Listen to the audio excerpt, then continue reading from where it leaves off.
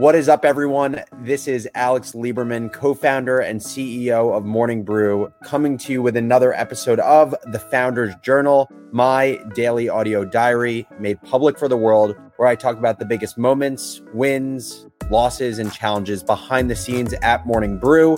As always, I am joined by my co-pilot, Josh Kaplan, and today we are talking about prepping for Wednesday's Big Talk. Let's do it.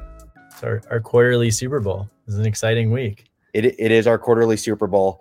We have a meeting that we do with everyone in the company. It is called cleverly State of the Brewnian. And so, we do the State of the Brewnian at the end of each quarter.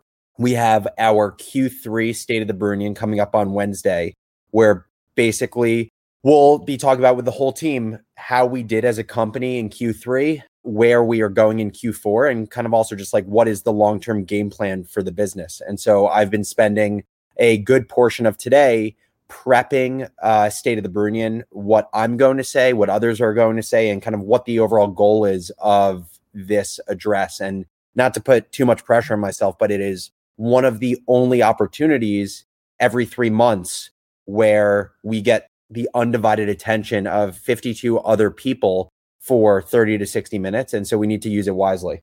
Selfishly, I'm curious, and we actually haven't talked about this. Do you think the State of the Reunions have changed over the past 2 years and how you prepared for them, the function of them? I have definitely prepared more for them over the last several State of the Brewnians. I think also partially I've had to prepare more because as the business gets more complex, as there are more people on the team, which means there's inherently just like less visibility into every part of the business. I think it just becomes more and more difficult to decide what gets included in the State of the Brewnian. Like how much depth do you go into for people to get a wider aperture of the full business versus how much do you talk about things just big picture so people understand directionally where we're going. And so I think it just requires more thought because the business is more complex today than it was a year ago. Can you keep going with that and talking about what you decide to include versus not include? Yeah. So, I mean, overall, there are basically three basic goals for every single State of the Brewnian we do. It is everyone should be able to understand what Morning Brew's mission is and kind of what our overarching North Star is. They should know what our goals were for the previous quarter and if we hit those goals and kind of why those goals were meaningful and why we chose those things to be goals. And then we finish with talking about like, where are we going moving forward? Call it like a year down the road. And how does this upcoming quarter, how do we think about the priorities of that quarter to set ourselves up for the next year? And so that is generally what we cover. But when I think about how I'm approaching this specific State of the Brewnian differently from previous ones, there are a few things that come to mind. The more and more that I spend time on this business, the more and more that I realize that like repetition is a founder's and a manager's best friend. It is such second nature for my co-founder and I in thinking about the business because we are seeing every part of the business on a daily basis. And we've thought about it every single day for the last 4 years. But what I think we realize is so many of the things that we talk about in the State of the Brewnian are things that people oftentimes are hearing for the first time or the second time, maybe the third time. And so I've started to, in the last few State of the Brewnians, deploy repetition as my best friend. So what you'll hear on Wednesday is me repeating our mission, repeating our North Star, repeating our Q4 goals, like an obnoxious amount of times, because I think it's so important to reiterate these things and deliver the message almost like multiple times within this one speech itself. I like it.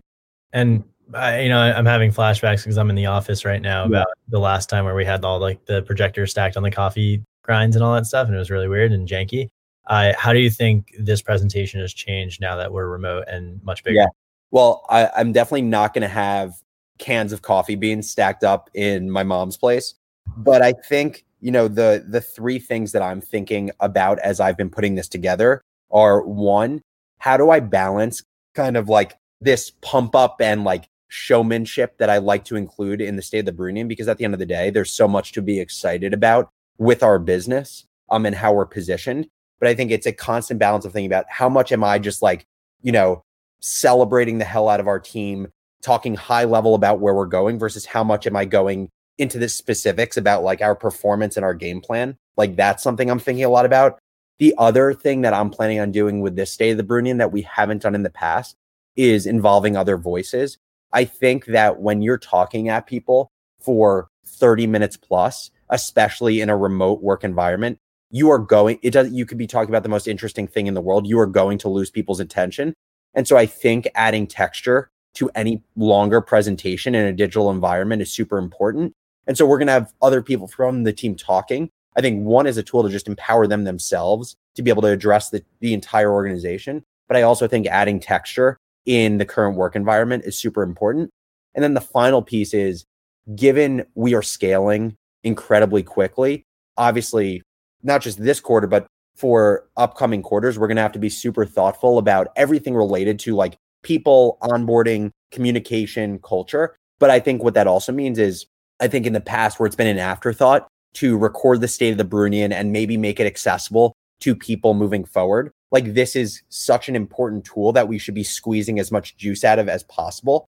And I think it's important to acknowledge that like we've talked about squeezing juice out of content externally a lot, but I think doing it internally is just important. So we're going to be recording the State of the Brunion. It is going to be added to the onboarding files for all new hires, because let's say you join Morning Brew next week, you're going to have to wait 2.5 or more than that, 2.75 full months to understand the direction of the company. And obviously that's not something we should expect of our employees. You should be brought up to speed the day you join the company. And so that's a big thing as well. Would you release that video to the public? Well, as you know, this is something that I've been thinking about specifically for State of the Brunion and just this concept of building in public. Obviously, we were talking about how Gumroad does their like performance or quarterly meeting as a public thing. I think that as is, we can't do the presentation to the public, like where it's like literally people tuning in live and our team, because I think there's a few reasons. One, there is just like sensitive information we don't want to share with everyone. But I also think like that is also kind of part of the appeal of being on our team, is you are privy and you get access to information that not everyone has access to. To me, that's just like one of the allures of joining a startup also, is having access to that. But again, I think there's nothing more interesting to other founders, entrepreneurs, people who want to be entrepreneurs than seeing like an all company delivery of performance and your strategy.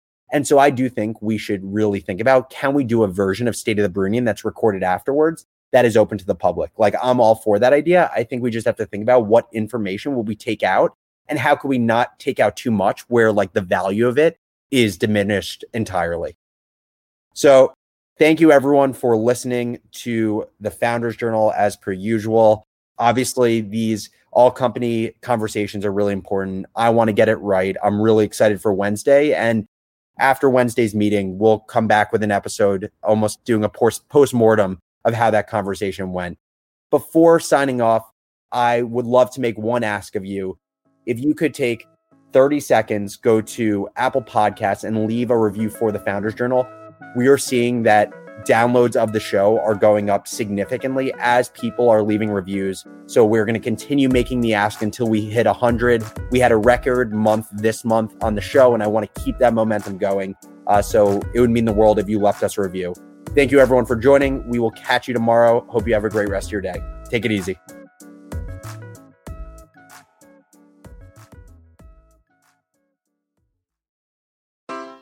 Take your business further with the smart and flexible American Express Business Gold Card.